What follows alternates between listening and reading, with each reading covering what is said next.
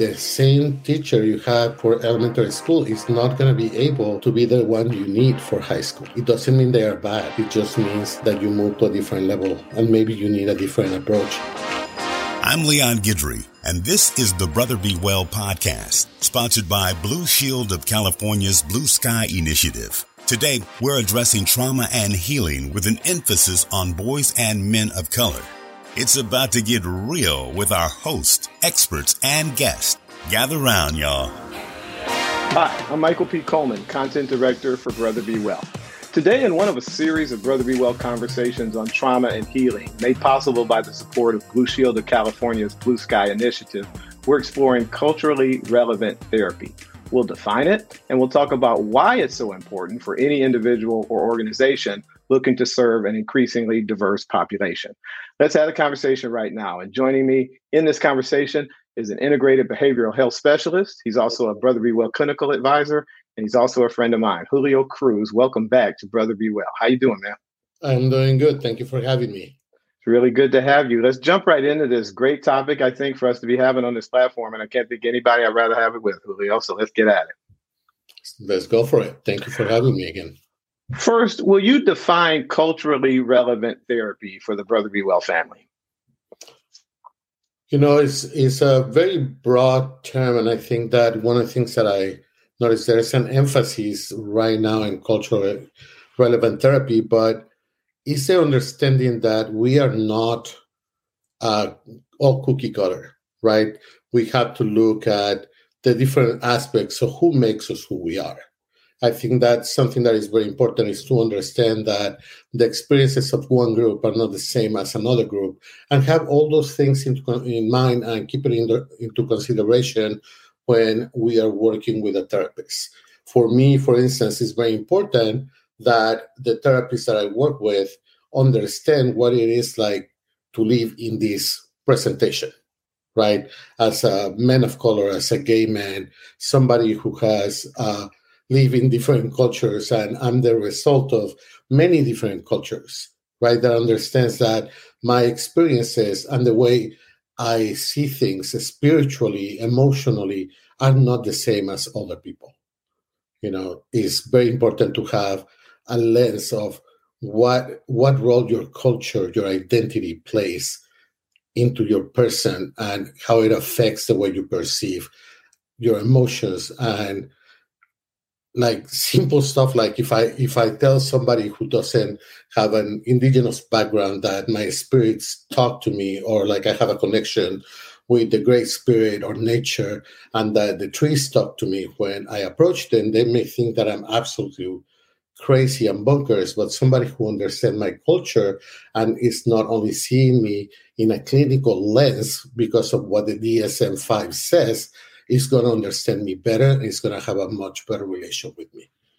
I really appreciate that. That's a beautiful way to put it, Julio. And I knew you do a great job there. A really beautiful way to put that, and easy to understand. I really appreciate it. Thank you. On the surface, one might think that therapy is therapy. And I'm playing devil's advocate a little bit here. You might think that therapy is therapy, and you needn't necessarily be culturally relevant as long as that therapy is effective.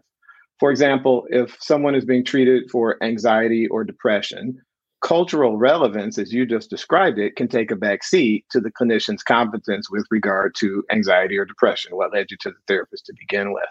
Can you walk us through why cultural relevance is so very critical when we're working with a diverse set of consumers?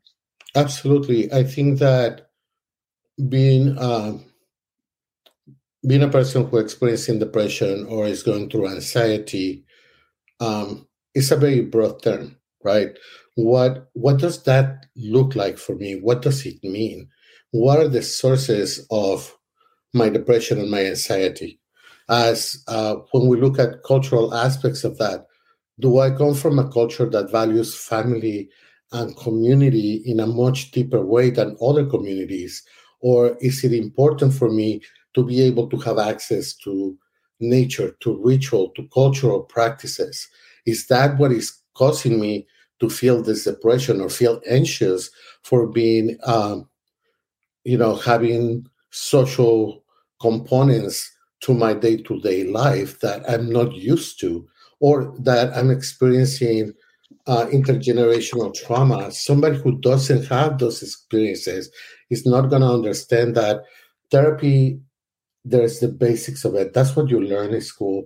That's what you like can read in a book, right? But the reality is that then what connection you have with the person that is in front of you, whether it is right now with telehealth, even more important to understand that there's an importance for me to have the face-to-face contact, to be in proximity of somebody, feeling that warmth, feeling that confidence.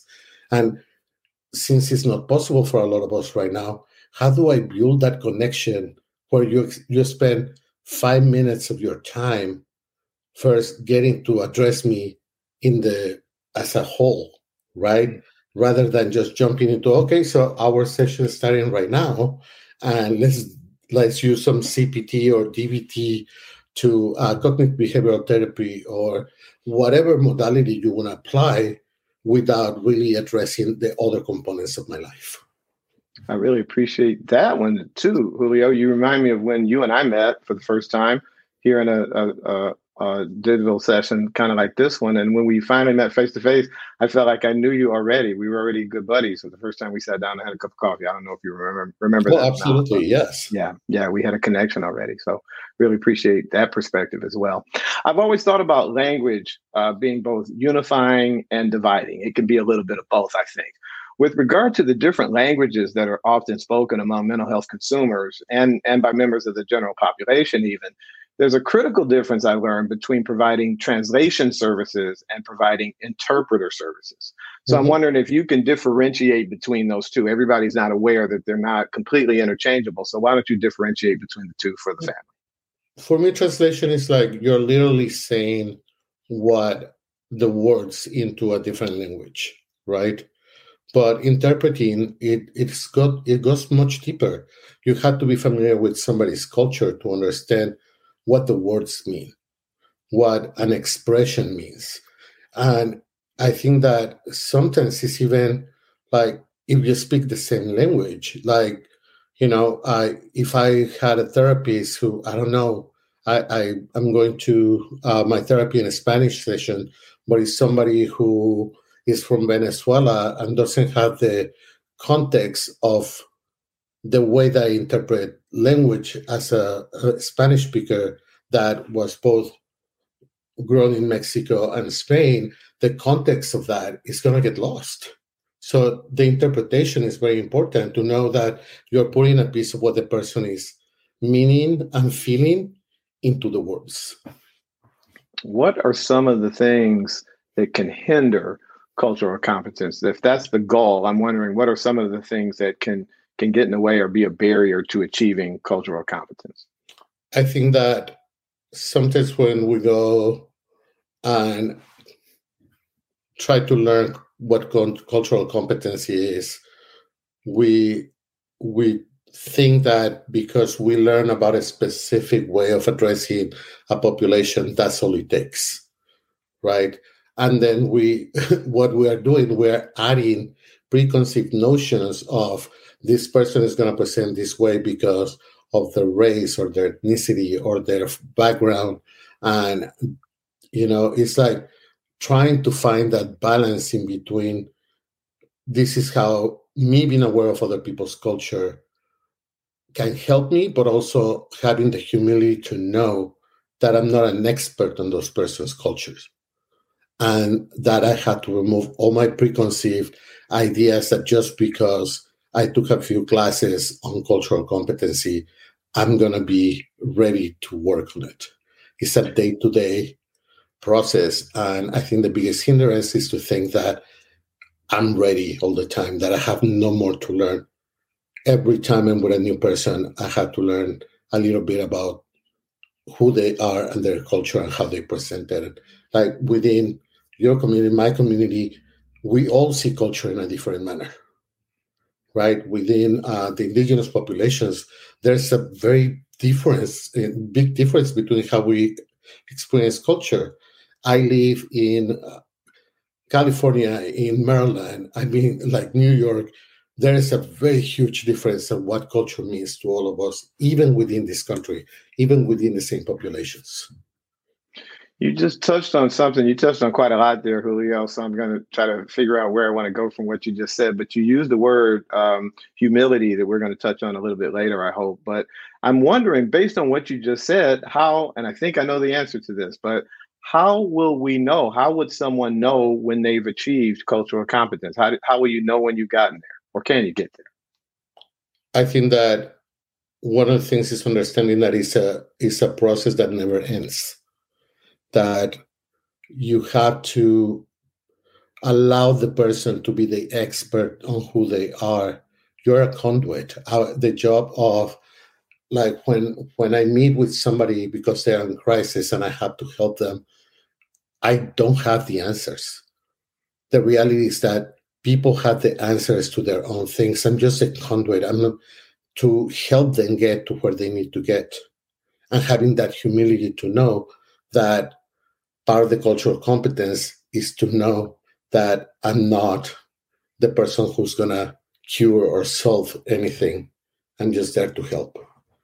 Would you agree, as a bit of an aside, would you agree that humility isn't in abundance in today's society at all? That's a big barrier, I think, because most people aren't humble enough to admit when they don't know something. And, for instance, I don't think that's one of my own shortcomings. If I don't know, I'm the first to say, I don't know. I'm ready to learn, and I'm wired to learn something every day. But I don't think that humility is in abundance in today's society. Would you agree or disagree? I agree. It's not in abundance, and I think that sometimes it also comes from an aspect of fear of the unknown, or like sometimes we don't know how to approach somebody to say, "Hey, I don't know everything about your culture, what makes you who you are." And it's a difficult dance sometimes to be with somebody that you're willing to learn from, but also understanding that it's not your responsibility to teach you things about their own culture. Given everything we talked about so far, Julio, and I appreciate your time and attention today, given everything we've talked about, how can a therapist become more culturally competent? What are some of the steps he or she can take to become more culturally competent? I want to share an experience that I had when I was looking for a therapist the last time when I moved to Sacramento, and I reached to my medical providers. I said, "Do you have a person of color that can see me?" And it was funny because the first thing they said, "Well, we have somebody who speaks Spanish." And I said, "That sounds amazing, but that's not what I asked for. Do you have somebody who represents that, has some shared lived experiences with who I am?" And unfortunately, they didn't. But the first interaction that I had with my therapist, I knew that I had to be very open and upfront and say, "Hey, when I was looking for a therapist, I needed somebody who's more aware of my culture, that is aware of like my experiences, and I wanted a person of color. I'm willing to work with you, but I want to know that you feel comfortable having the humility that you don't understand everything about me, that you don't know everything about what my culture, what my different traditions and everything represent." And that was somebody who was willing to do the work and was willing to learn. Right. And, I think that when you find a therapist, it's a beautiful relation. If you're willing to work together with the therapist, at the end, it's another person that is also having the same challenges, experiences. Well, we're going through these crazy times together, right? But just as I need him to be humble, I also had to be humble myself. And I had to be honest and upfront and say, this is what works, and this doesn't work for me.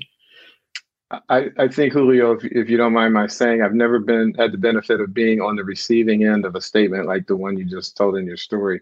Most people, that person I'm sure was proud of him or herself. We have someone who speaks Spanish, And I think it takes a great sense of self for someone to say, that's fantastic, that's marvelous, but that's not what I asked you. That is not the question I just asked you. So I could imagine what the person on the other side of that communication, you force them to kind of step up their game a little bit, I would think. So appreciate having people like you in the world who would just, very clearly say what you want.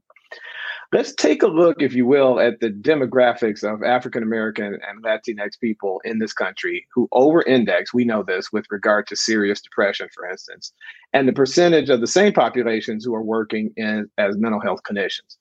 Roughly 13% of the country is Black, according to the last census, and that's compared to only 4% of working mental health clinicians who are African American. The numbers in the Latinx community are even more dire because more of the population is Latinx in this country. If we're to provide truly culturally competent care, as you just so beautifully described to us, I'm wondering, do we have a pipeline problem with regard to people of color in mental health? Absolutely. And also, I think that we have a huge education when it comes to mental health problem.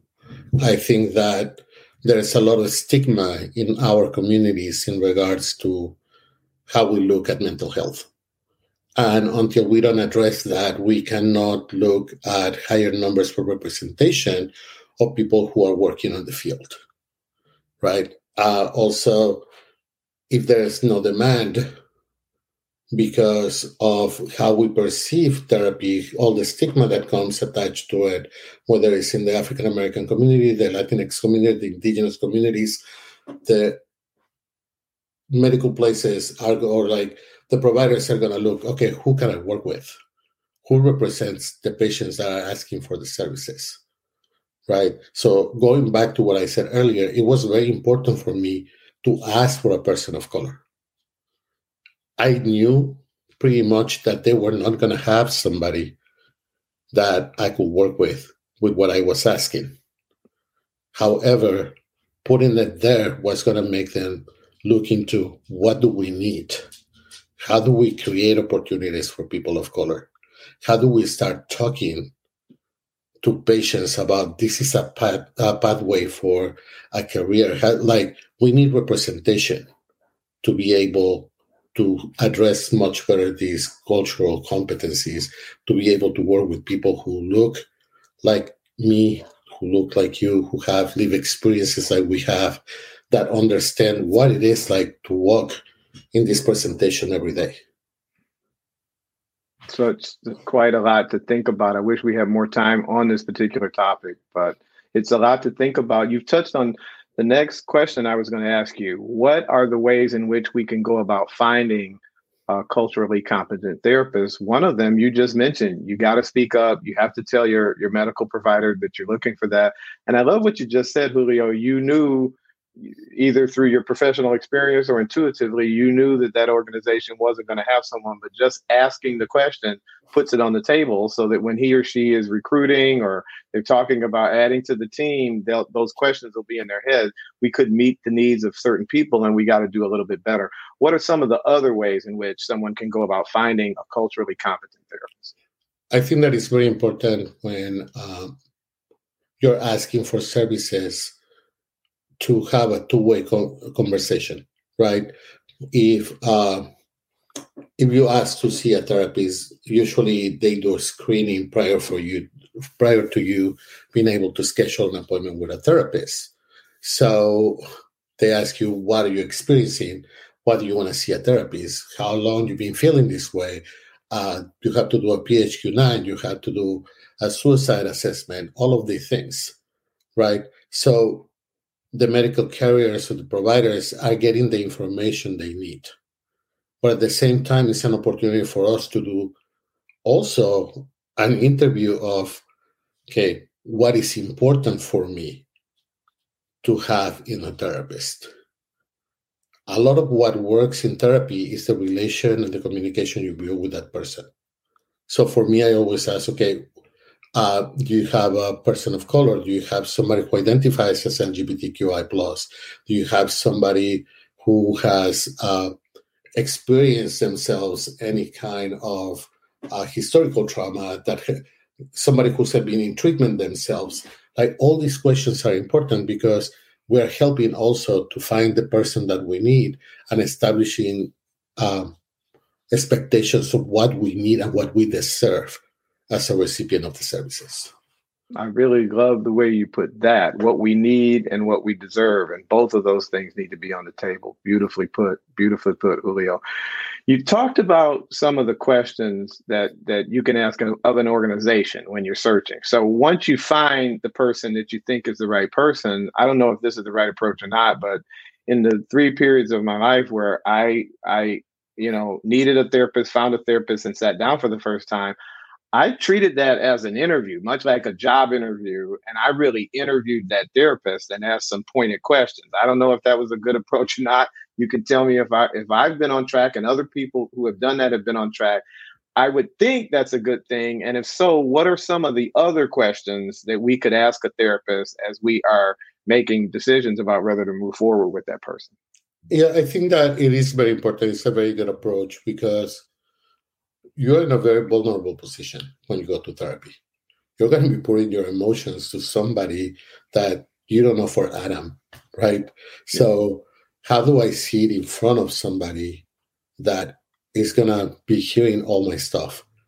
I do understand, and I want people to understand that there is boundaries that therapists cannot cross, whether it's a counselor for substance use, mental health, somebody who's a crisis interventionist. We have to keep certain things within ourselves so we don't do transference of or like overshare certain things. But there are things that you can ask, like how long have you been practicing? What experience do you have in the modality that you practice? What are the benefits of that modality to what I'm feeling, what I'm going through? If that doesn't work, will you be open for me to let you know this is not working out for me? Can we try something else? And as you put it really well, it's an interview. You're doing an interview and setting, like, I think that part of it is like advocating for yourself, because once again, I said, we not only need it, but we deserve the treatment. Yeah, we absolutely do. We absolutely deserve it. Let's think about then carrying that analogy through just a little bit more. So you interview your therapist and you hire your therapist, and you're moving along for a while. Might there come a time when you may want to fire your therapist? And if so, when will we know it's a good time to do that? I think that one of the things that I always recommend for people to do is first have a conversation with your therapist. Let them know that you feel that the approach is not working, that you feel that you're getting stagnant, there is no progress, and be honest. I mean, at the end, this person has listened to some of the saddest, darkest things in your life. So there's nothing wrong with letting them know, hey, this is not working. Can we try something else? Is there a different modality of therapy that you practice that you think can help me with these other areas so we can continue to progress? Once you have that conversation, I think that you can give it 2 or 3 more sessions. And if you feel that you're not being heard and it's not working, by all means, you can tell to your therapist, you know what? Thank you very much. This is not working anymore. I think that sometimes we get stuck because some therapists are able to help us through like the initial hurdles of what we're going through. But the idea is that just because you go to elementary school and then you go to high school, the same teacher you had for elementary school is not going to be able to be the one you need for high school. It doesn't mean they are bad. It just means that you move to a different level and maybe you need a different approach. You need to have a different ear. You need a different bounce back of the ideas that you're having. Julio, I don't use the word brilliant often. I think really you got to earn that word. You are really brilliant. That analogy I will never forget. the teacher you have in kindergarten can't carry you through grade school, and the teacher you have in grade school can't carry you through to high school. That's a great analogy and leaves you positioned really well to make those critical decisions that you have to make for yourself. I've always believed we have to be our own best advocate. We have to be that. And certainly with regard to healthcare and then mental health care, we've got to be that. So that's a brilliant, brilliant analogy. Thank you, sir. Thank you. I could again talk about this stuff with you all day, Julio Cruz, integrated behavioral health specialist and Brother Be Well clinical advisor and my buddy. Thank you, Julio Cruz. Really, really appreciate having you. Always great to see you. It's amazing to be with you guys. Anytime. I love you and I love the work that you guys do. I'm so thankful that you share space with me. We love you too, and I will certainly be calling on you again. We'll look forward to talking again. Thank you, sir. Thank you. And thanks to you for listening into this, watching and listening into this particular conversation. I also want to thank our sponsor for this one, Blue Shield of California, and specifically their Blue Sky initiative. That initiative boosts access to mental health support. You can learn all about that fantastic program at bluesky.blueshieldca.com. That's bluesky.blueshieldca.com. Another website I've got to tell you about, our own brotherbewell.com. If you like this video, you learned something here, and you want to check out more of the videos, either in this particular series or in any one of a number of topics related to behavioral health or physical health, check us all out. Those videos, audio podcasts, print pieces, all of it's at brotherbewell.com. We're a membership service, so if you can join as a member, that would be great. If you want to start out a little slower than that, give us your email address. You'll sign up for our blog, and 2 or 3 times a week, you'll start to get notifications about videos just like this as they go live. All of that is at brotherbewell.com. Until next time, and I can't say goodbye. I hate that word. So until we get to see and talk to you again, my name is Michael P Coleman, Content Director for Brother Be Well, asking you to do 2 things for me. Take great care of yourself, and we're doing everything we can to give you the tools that you need to do that. When you get that down, reach out or reach to the side and grab somebody else. Take care of them too. Till next time, bye-bye. Thanks for listening to the Brother Be Well podcast. I'm Leon Guidry. Shout out to our sponsor, Blue Shield of California's Blue Sky Initiative. It takes a village, and we're doing our part to address and heal trauma while supporting parents and caregivers along the way. Thanks for stopping by. And remember, my brothers, be well.